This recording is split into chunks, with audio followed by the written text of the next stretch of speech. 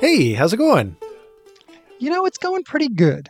It is a lovely day today. I am on track with all of my tasks for the day. I'm taking my coaching certification test this week. Hmm, So it's a good day and a good week. that's great. Is that Yeah. test something you have to study for in any way? Like, what are they testing you on exactly? So in the coaching world, there are about a dozen values that coaches are expected to embody, and they are testing you to see if you know how to embody those values. So it's this multiple choice sort of case study test that I want to study for and am struggling to know how to study for. So I have a whole day set aside beforehand to study for it. So yes, I think it's a little complicated to study for, but hopefully I will do okay anyway. I think you very naturally embody many of those qualities. I can't imagine anything being on there that you're like, yeah, I really struggle with that. Yeah, the heck with that one. No, I think I think I'm fairly confident I'll do okay. And this is, yeah, my last step first toward certification. So I'm super excited. But what about That's you? How's your fantastic. week going? Man, this is such a mixed bag. So I've two updates. One actually from each of my boys. My daughter is also doing quite well, but nothing noteworthy this week. My youngest son is part of a choir at his high school, and they got invited to a very prestigious performance. And they went out there and they've been working their tails off to get ready for this. And they had a practice session right before they started, and it did not go well at all. And Mm, rather than hammer down and have another practice session, they instead, they are at a Christian high school. And so they actually spent the whole time praying. And it was really an amazing experience for the kids to just kind of pour out their hearts about what they wanted God to do in that moment and how they wanted to minister to the audience. And ultimately, that really made a huge difference. And they stepped out on stage and gave what is just an unbelievable performance. It was so good. wow. I've listened to it multiple times, and I'll say I've got chills every single time. That's Um, so cool. yeah. So that was fantastic. But then the not so fantastic, while my wife and youngest son were out of town for that, my oldest son, who's been working as a flagger, got hit by a car. What? And yeah, he is fine, but really walked away with nothing but a few bruises, and he probably needs a chiropractor. So that's pretty awesome considering how it all went down, but I think he might be done flagging now. I think he doesn't really want to go back, which makes a lot of Yeah. sense. Yeah. Well, that'll completely change my Be Real because almost every picture of him that I see in Be Real is of him flagging. I see Yeah, the keyboard of your computer and him flagging. exactly. So yes, it will very much change Be Real. It'll change the trajectory that he's on, which is good. He's been saving up for truck driver school for a long time. And it so happens that the same day that he got hit by a car was the same day that he finally had enough money to pay for truck driver school. So, um, Ooh. yeah, I think that's what he's going to do next. And he's going to like work at a pizza place or something like that just to make ends meet while he goes and learns how to drive truck. All right. Well, it'll be interesting to hear how that goes. Yeah. All right. So sorry, that was a long update, but that Oh, is, it's interesting.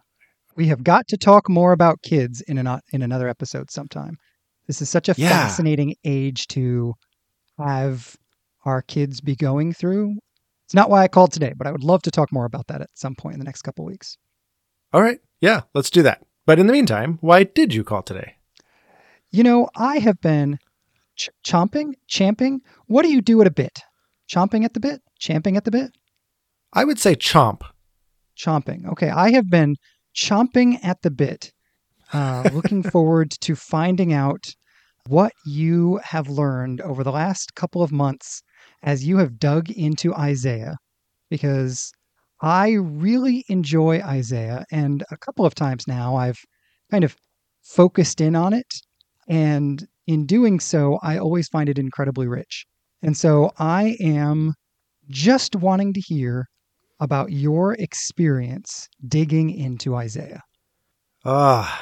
Okay. Well, this is an interesting topic for me because you're not going to get seminary educated Josh from Oregon. You're going to get just plain old, I'm a guy learning how to read the book of Isaiah. I got just a touch of Isaiah in seminary. And that's why it's one of the first things I went to after seminary, because I was like, I still don't know this book. I have always been intimidated by it. I've always felt like it was a confusing book and that I would never wrap my head around it. And so, to be quite honest, for really up until a couple of months ago when I decided to dive in, I have avoided it entirely. And so I knew next to nothing about Isaiah going into this. So this was my legit first pass at learning this information and getting to understand this book. That's awesome. I'm really intrigued by that. You know, we talk all the time about how anything that you're going to learn, you need to do a first pass on it. And we actually, like, that means something very specific to both of us. And one of the things I think it means is there is some general truths or realities or something that you learn that you're able to sort of hang your hat on moving forward when you learn more about it next time. One of the things I'm curious about are, what are some of those big things? Like, what are some of the big things that stick with you having spent some time with Isaiah? Yeah, I mean, I'll answer that here in just a moment because there are a few things, but I have to say, what I have learned about taking a first pass at information is to just accept it humbly. And what I mean by that is you're not going to become an expert on the first pass. In fact, if you only understand 20% of it on the first pass, that is just fine. You have plenty of more opportunities to go back over the information in greater detail in certain places or to go over the whole full scope of it again. It's okay that if you don't get a lot in your first pass, you don't get a lot on your first pass. And so I've come to this conversation feeling a little self-conscious because I only got what I got. And that's what you're going to hear today. And this is not like, oh, everybody's going to learn something about Isaiah because I've got something to say. This is just, I picked up a few things that helped me get oriented and hopefully will help me dive in more later. And so that is what it is. And I don't feel like it's a lot. Well, but I think even that way of thinking about it is really important. The number of times I have sat down with somebody and they're like, their concern about reading the Bible is, man, I don't remember half of what I read. To which my response, probably the majority of the time, is, you remember half of what you read? And let's be honest, you're saying this is your first pass on Isaiah. You've read Isaiah before, right? Yeah, I've read through the Bible a couple of different times. Read through the Bible. Yeah. So this is a first significant pass. And I think that's so important to take note of because it's so easy to be intimidated by the Bible, to feel like because it's a spiritual book, I'm supposed to get a lot of it, when sometimes what I get out of it is the opportunity to get a little bit more out of it next time. Yeah. I think that's a great point. That's definitely how I feel about it. And I'm glad you are boosting that experience because, to be honest, it feels a little flat. So the only thing I did was I would read a couple of chapters of Isaiah at a time. And once a week, I would listen to the lectures on Isaiah by John Oswald. That was it. I wasn't like reading a bunch of books. I wasn't like looking at all the footnotes in my Bible or something like that. I just read it over and over and over and listened to the lectures. And so it just helped me get oriented to the big picture. So I'm fascinated when you say that you really love Isaiah and you come back to it multiple times. I also had another friend tell me that Isaiah was their favorite book. And I thought to myself, how is this anybody's favorite book? It's so confusing, not just confusing. There's so many pieces of it, and figuring out how all these pieces come together is really challenging. And so I can understand how certain passages would be people's favorites, but to say that this book is your favorite really baffles me, because I think it's just a hard book. It really is a hard book. And to be clear, I would say I really love Isaiah. I would not say it's my favorite. But I would say one of the reasons I've come to love it is exactly this. There are a ton of pieces of Isaiah. And I am not by any stretch of the imagination someone who's read Isaiah a million times. I don't have it's not like I have expertise here. So I am also reading this as a novice. But whenever I read Isaiah, I get this sense that there is a larger structure, something larger going on. It doesn't feel like a hodgepodge of random oracles. It feels like a well thought out construction. And there is something about that I find to be really beautiful. The fact that the more carefully I look, there's always more detail to it. It's not that I get it and I walk away thinking, wow, that helped my spiritual life. It's more that I look at it and think, wow, there is something wonder-worthy here. By contrast, I'm not sure I'm supposed to say this, but I feel the exact opposite about Jeremiah. Jeremiah does feel like a hodgepodge to me. And I find it very frustrating to read, because then it just feels like you're reading the same thing over and over again. Well, yeah, you definitely don't feel like you're reading the same thing over and over again in Isaiah, although some of the oracles against the nations can start sounding a little similar. But yeah, you just have these very distinct segments of the book. And that seems to be something that scholars agree on is, okay, here are all the segments. Now, what do they mean? How do they fit together? Who wrote them? All of those things are up for debate. But I think it was understanding what each segment is and what's going on within each segment that I actually found to be really helpful. And it's almost like, well, it is an outline of the book. And so I now can hang my hat on the idea that chapters 1 through 5 are this back and forth idea of God promising redemption and grace and forgiveness and hope and restoration. And then on the other hand, promising that your sin matters and I'm going to punish your sin in the meantime. So right now you're going to face judgment, and later you're going to face hope and redemption. Judgment, redemption, judgment, redemption. It's just back and forth through those first 5 chapters. And then you have the great picture of Isaiah in the temple and the train of the Lord and all of those things happening in chapter 6.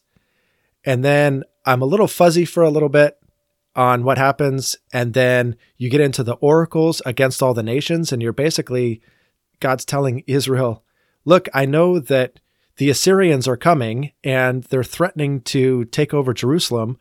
And you're tempted to look for any military solution you can find. And you're tempted to rely on Egypt because they're the big bad people of the Middle East. But don't rely on Egypt. In fact, don't rely on any other nation. Let me show you why. And he just goes nation by nation by nation and says, these guys don't get it. These guys don't get it. These guys don't get it. I'm the only one you can trust. And then you have the actual historical details around how God delivers Israel from the hands of the Assyrians.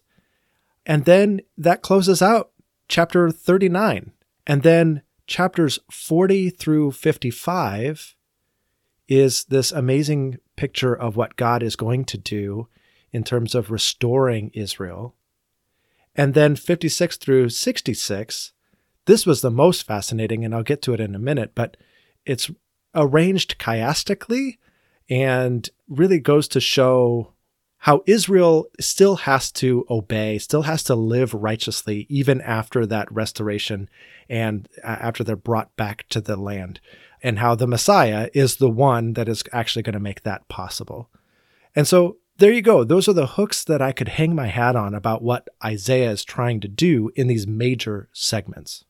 Which, the other thing I was realizing as you described those, there are some key moments that Isaiah makes it very clear he's changing gears, right? Like Isaiah 1-5 is an introduction, and then his calling happens. So it feels like, I mean, it's not complicated to understand that 1-5 is some sort of preface or introduction before the story actually starts. It's kind of an overview. Yeah. And then you have a story. And then you have the piece you were trying to remember, by the way, I think is all the stuff that happens around the prophecy that Isaiah or David or whoever is going to have a son. Oh, right. Yes. Which spills out into a number of chapters because there's all of this cool stuff happening. But so that all starts in 7 and it wraps up, and I forget the exact chapter number, but it's very clear God shifts from talking about Israel or Judah to talking about the nations. Then there's this chunk about the nations, and that wraps up. And there, again, there's a story. It talks about Hezekiah. And so there's this couple of chapters about, right? Is it Hezekiah? I'm not looking at it. I hope that's right. No, you were totally right. And then when the Hezekiah story is over, suddenly there is this drastically different tone. And if I'm remembering correctly, and this is where I don't know, so correct me if this sounds wrong to you. Before the Hezekiah story, I place this in history as what Isaiah was saying before the exile happened. Mm-hmm. And after the Hezekiah story, I place this in history as what Isaiah is saying during the exile. Well, and that's one of the main points of contention, because the language shifts so dramatically in chapter 40 after the Hezekiah story that some would even say, well, this has to be another author because everything about this is different. But you make a good point that says, well, many years may have gone by between chapter 39 and 40 when Isaiah sits down to write.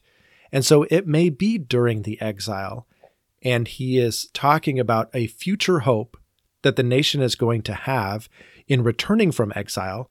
And then again, like I said, in chapters 56 through 66, hey, and by the way, when it happens, you still got to act right. God's not just going to turn a blind eye to all of this. He's going to restore you, but you have to live righteously. And clearly you can't do that. So he's going to send a Messiah to make sure that he paves the way for that to happen.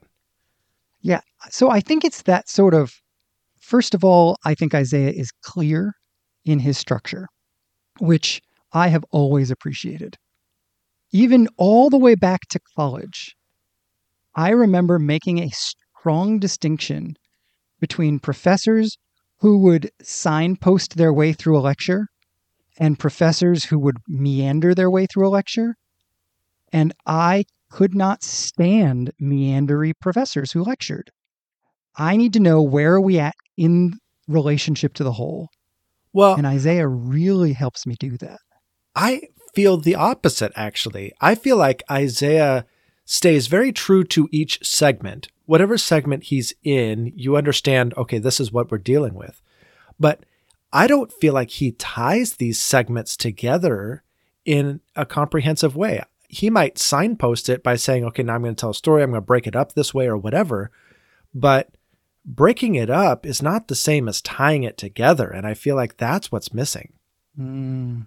I think you're absolutely right. That is very confusing or complicated or difficult. I don't think I've ever gotten to that point where I'm even mentally trying to hold the book as a unity. I don't mean that in the scholarly sense of did one person write it or not. I just mean as a reader, like I build from the ground up. And so the fact that I can put the pieces together the way we've described so far already is like awe-inspiring to me. And I've never, I actually have never even paused and said, okay, how do those fit together until you just said it before. That's That's fascinating. Okay, so I've never gotten there. we've encountered this difference between us before, but it makes so much sense in this context. I think from global to specifics. I want to understand what Isaiah is all about before I dive into some of the details. And you're building from the ground up. So I feel like from the outset, we're asking opposite questions, or at least I'm asking what you would consider the last question first. And you're asking what I think is the last question first. And Yeah. we're just opposite ends of this. Yeah. Which makes sense why you would end up finding it confusing. And I just feel like I'm in the middle of a journey, right? Like I just feel like, okay, wow, we got there. Maybe the third time, maybe the fifth time, maybe the 19th time. Sometime I will get the big picture view of this, but I don't expect myself to have gotten it at this point. I mean, any more than you can get it from like the Bible Project, that, right? Like I can always watch the Bible Project and it's delightful. And it's Isaiah stuff is great. Yeah. But that's fascinating. Well, and to some extent, I got to say, we're never going to grasp the full picture of Isaiah because lone among really any biblical book, it spans all of biblical theology. We're talking everything from creation to New Jerusalem and that we talk about in Revelation. Every single aspect of biblical theology is present in Isaiah. The scope is just breathtaking. And so to grasp Isaiah as a whole is to grasp salvation history as a whole, which clearly we're only ever going to do imperfectly. So it's a little too big of a work to wrap your head around, if I'm being honest. Yeah. Well, and in some ways, what that says to me is that it's a fascinating view into the mind of God. That's a huge part of why I think it's so massive in scope. It is God commenting on everything from creation to the end and everything in the middle, sometimes in great detail, sometimes in generalities, but always with a clearly very strong opinion. Oh, absolutely. You said it's a fascinating view into God's mind. Can I tell you what I think is the most fascinating thing I learned about this whole thing? Yes, please. So I mentioned before that 56 to 66 appears to be arranged chiastically. And chiasm is a word that I really only learned in seminary, and I was really dubious about this for a long time. But I had a professor that found chiasms freaking everywhere in the Bible. And I thought to myself, this guy is chiasm crazy, but he did open my eyes to the reality that biblical authors did construct their material in chiasm. So what is a chiasm? A chiasm is kind of your start point and your end point are the exact same. And then if you think about it as like maybe a pyramid, the next layer on one side is exactly the same as the next layer on the other side. And on up the pyramid you go. So you're crusting the pyramid on one side and you get to the absolute tippy top. And that's the point. That's the central idea of what everything's been leading up to. But you don't stop at the central point. You come back down the pyramid on the other side, hitting every single layer on the way until you get to that very last layer that you started with originally. And it's to help you remember, yes, that's the point, but the point has to be kept in balance or in perspective with all of this other story. So we're going to tell the story leading up to the main point, and then we're going to reverse the process all the way back so that you get the main point in the context of the story. So if I'm understanding correctly, then it would go something like thought 1, thought 2, thought 3, thought 4, thought 3, thought 2, thought 1. So yes. You end where you started? Yes. Okay. But biblical scholars usually use ABC, but either way, you're exactly right. Okay. And so this actually happens quite a bit in Scripture. It is a common organizational device with biblical authors. It's one that is very foreign to us in a Western society, but It was very much present in there. So what I find fascinating in terms of like having a glimpse into the mind of God is from 56 through 66, because what's the very first part of the pyramid? The righteous foreigners. In other words, God is going to extend his blessing to the nations. And then you go on up the pyramid, Israel can't do righteousness on their own. They've proven it time and time again. God is going to be a light to the nations. And then you get to the apex, this pinnacle, and it's Isaiah 61, 1 through 3. This is the very tippy top of the pyramid. And I'm going to read it real quick.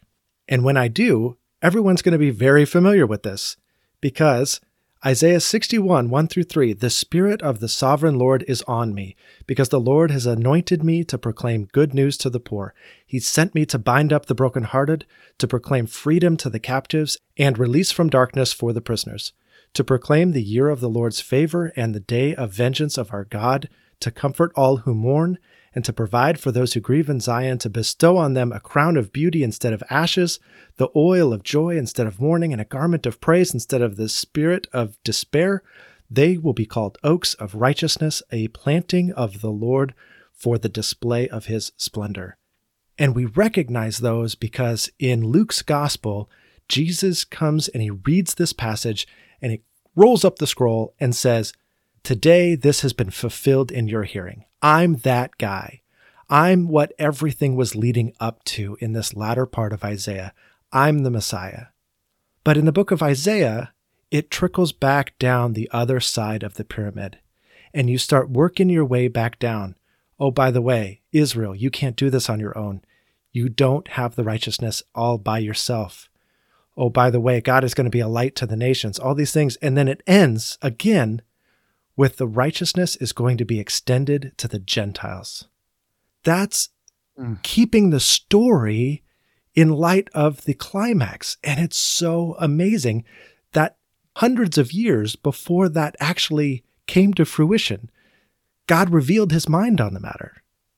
That's so cool. And where does that start in Isaiah? 56, 1 through 8. 56. Okay.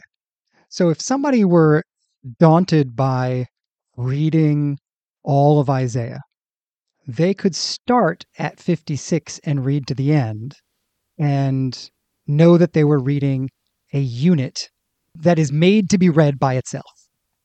Yeah, I think so. At least what I learned from John Oswalt and what my NIV study Bible seems to indicate. That's awesome. I think it's good to be able to know with something like Isaiah, it's okay to read a piece. Now, that's very different from cherry picking random verses. Oh, for sure. For example, reading the promise of the virgin birth in 7:14 really is far richer if you read 7 through 9 or 10 or wherever that segment ends, because it all ties together in these really powerful ways. And I think this is the same thing. I'm intrigued to go read just those last, whatever that is, 10 or 11 chapters to see if I can catch the movement, because I think that movement that you're describing is really interesting. Right? I know. As soon as I heard the lectures on that, that is not where I happened to be at the time in my reading of Isaiah. And I was like, can I just skip ahead? I really want to read this. Yes. And I'll say the other thing that helps me, particularly in Isaiah, is reading it not in a normal translation. Like the Message or something? Yeah, I love reading the prophets in the Message. It helps me in a couple of different ways. Number one, it helps me not check mark and think, oh yeah, I've heard this. Because I'm very quick, particularly in Isaiah, in those latter chapters, there are a dozen different verses that are very famous. And oh, yeah. It's really easy to think, oh yeah, I know that piece. Oh, I don't know that piece. And to evaluate it based on my own knowledge. Whereas when I read the Message, nothing sounds familiar. And that's helpful to me.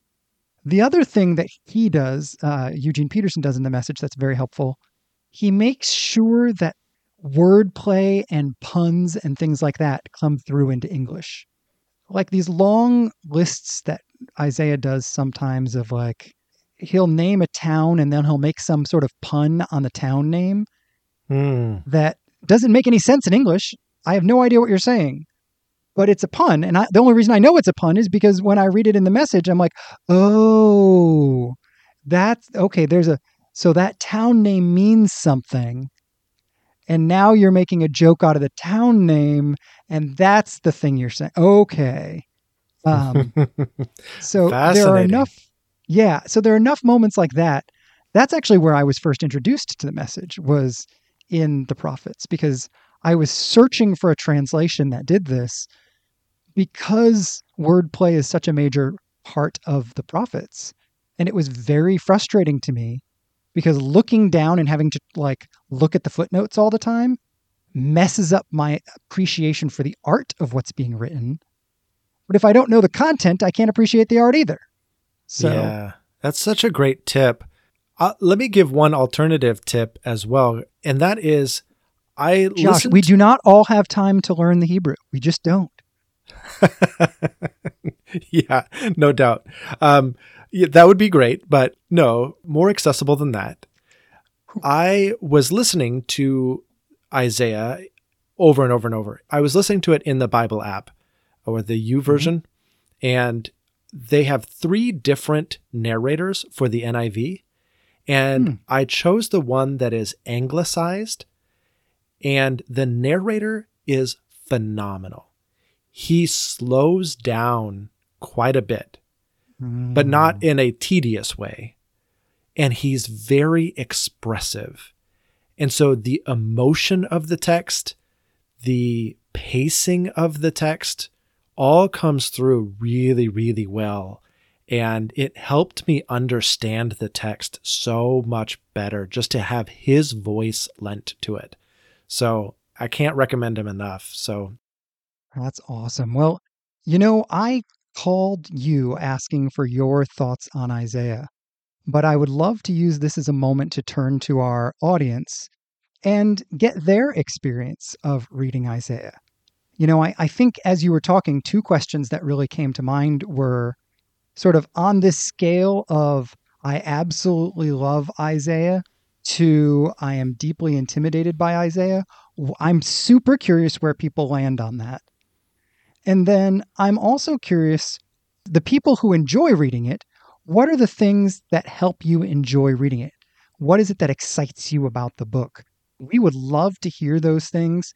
And we would also encourage you to use this as an opportunity to get together with a friend and have a conversation about either those last 10 or 11 chapters of Isaiah, read them together and talk about them, or read the book with a friend and get together and just talk about what made sense, talk about what didn't make sense.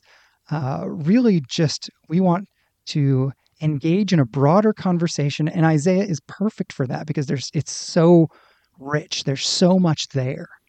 Oh my gosh. Yes, there is so much there. So yeah, I would love to hear what people have to say. Absolutely. So good.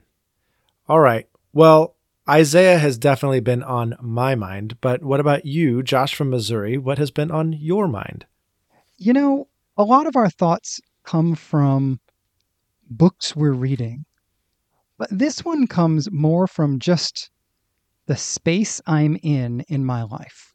I am in the process of developing a coaching and training business specifically for associate pastors. And as I do that, one of the things that's become apparent is if you want to coach people, you have to be willing to promote yourself. Self-promotion is an inevitable part of entrepreneurship. And I find self-promotion to be very uncomfortable, and in part uncomfortable because it seems to be inconsistent with the gospel life. You can't imagine John the Baptist saying, "Hey, everybody, check me out," right? Like, that's the very opposite of I must decrease so he can increase. Yeah. And there are lots of churches that are so passionate about their brand that sometimes you wonder if it distracts from Jesus. Mm-hmm. And so I just find myself wrestling with this idea of self-promotion and how that fits into Christian character. And just to be clear, I am not criticizing anybody whose work requires them to promote themselves, and I'm not criticizing a church that promotes its brand. I am asking this question for myself because of the space I'm in right now, and I'm wrestling with what is comfortable for me personally as a follower of Jesus, not what ought to be comfortable for some other follower of Jesus, if that is a distinction I'm allowed to make. Well, I do think so, because this is it's an area that Scripture is silent on. I mean, we can infer some things about character and humility and all of those things that Scripture promotes, but how to actually apply that in real world situations, this is not one that's named in Scripture. And so I think we have to use a lot of judgment. And I think what you're saying is, I'm trying to figure out what feels comfortable in my judgment and my relationship with God and what I think God is leading me to do. And that's it. Yeah, exactly. I am sure that I will get somewhere with this. And so, again, sometimes our thoughts are questions and sometimes there are answers. Today, this is more of a question. Well, it's a good one. It is a good one. And I'm mildly uncomfortable having to ask it, but that's okay. What about you? What else are you thinking about? Well, my thought this week does come from a book, and it's I'm glad a book one of us is reading. Yeah, I know. It probably means I'm first in line to get to heaven, but it's all right. But we never questioned that. Yeah, I'm reading. You're self-promoting. Like, this is very right? clearly. This is just going to get worse as the episode goes on. Okay, keep going. I know. Nobody listens to this point anyway, so it's fine. Right. The book I'm reading is Richard Bauckham's Jesus and the Eyewitnesses. And I'm reading this very, very slowly because I only allow myself to read it on Sundays when I take a break from schoolwork and all of that stuff. So this book is emphasizing the idea that in the first century, eyewitness testimony was vital. It was the proper way to do historiography. If you were going to tell about somebody's life or relay events, you had to incorporate eyewitness testimony of the people who actually were there and lived it. And he's talking about all of the different ways that we see this show up in Scripture. And this is just a little tidbit of a massive, massive book that is so well done. But I found it so fascinating. So he introduces the idea of a eyewitness inclusio in the book of Mark. And an inclusio, we've talked about before, is just bookends. At the very beginning of the story, you put this in, and at the very end of the story, you put another one in. And it sandwiches it all together to show that there's some unifying theme here. And what he argues for, what Richard Bauckham argues for, is that Peter's eyewitness testimony is the inclusio, the bookends of Mark's gospel. And what he says about this is that Peter is the first disciple named in the book of Mark. And so when you get to Mark 1:16, it says, "As Jesus walked beside the Sea of Galilee, he saw Simon and Simon's brother Andrew casting a net into the lake, for they were fishermen." And so some translations actually just use the pronoun, which is what you would expect. He saw Simon and his brother Andrew. But in the Greek, it literally is, he saw Simon and Simon's brother Andrew. Why repeat the name? And he says it's because he wants to draw attention to the fact that this is Peter's testimony that has been passed along to Mark, and Mark has written it down. And then the final bookend is at the very end of Mark's gospel. And so, as we know, Mark likely ended at verse 8 of chapter 16. And so chapter 16, verse 7 says this: This is the angel speaking to the women at the tomb. "Don't be alarmed," he said. "You are looking for Jesus the Nazarene who was crucified. He is risen. He is not here. See the place where they laid him? But go and tell his disciples and Peter, he's going ahead of you into Galilee. There you will see him just as he told you." It's not necessary to mention Peter again. He's part of the disciples. Like, why would you call out Peter specifically to say, go tell the disciples and Peter? Mark is intentionally signaling from the very beginning to the very end, everything that I'm narrating, Peter was an eyewitness. And I've got his testimony, and you can believe it. That's interesting. Right? Yeah. I have nothing else. I think it was just fascinating. Yeah. That's fascinating. That is really interesting. Well, if you've got nothing else to say about that, I think we're ready for a Which Josh question. Okay. All right. Well, this one is kind of intriguing. This is, which Josh owns his own church building? And that is me. I own a church building. Is this you just trying to cut in line to get to heaven?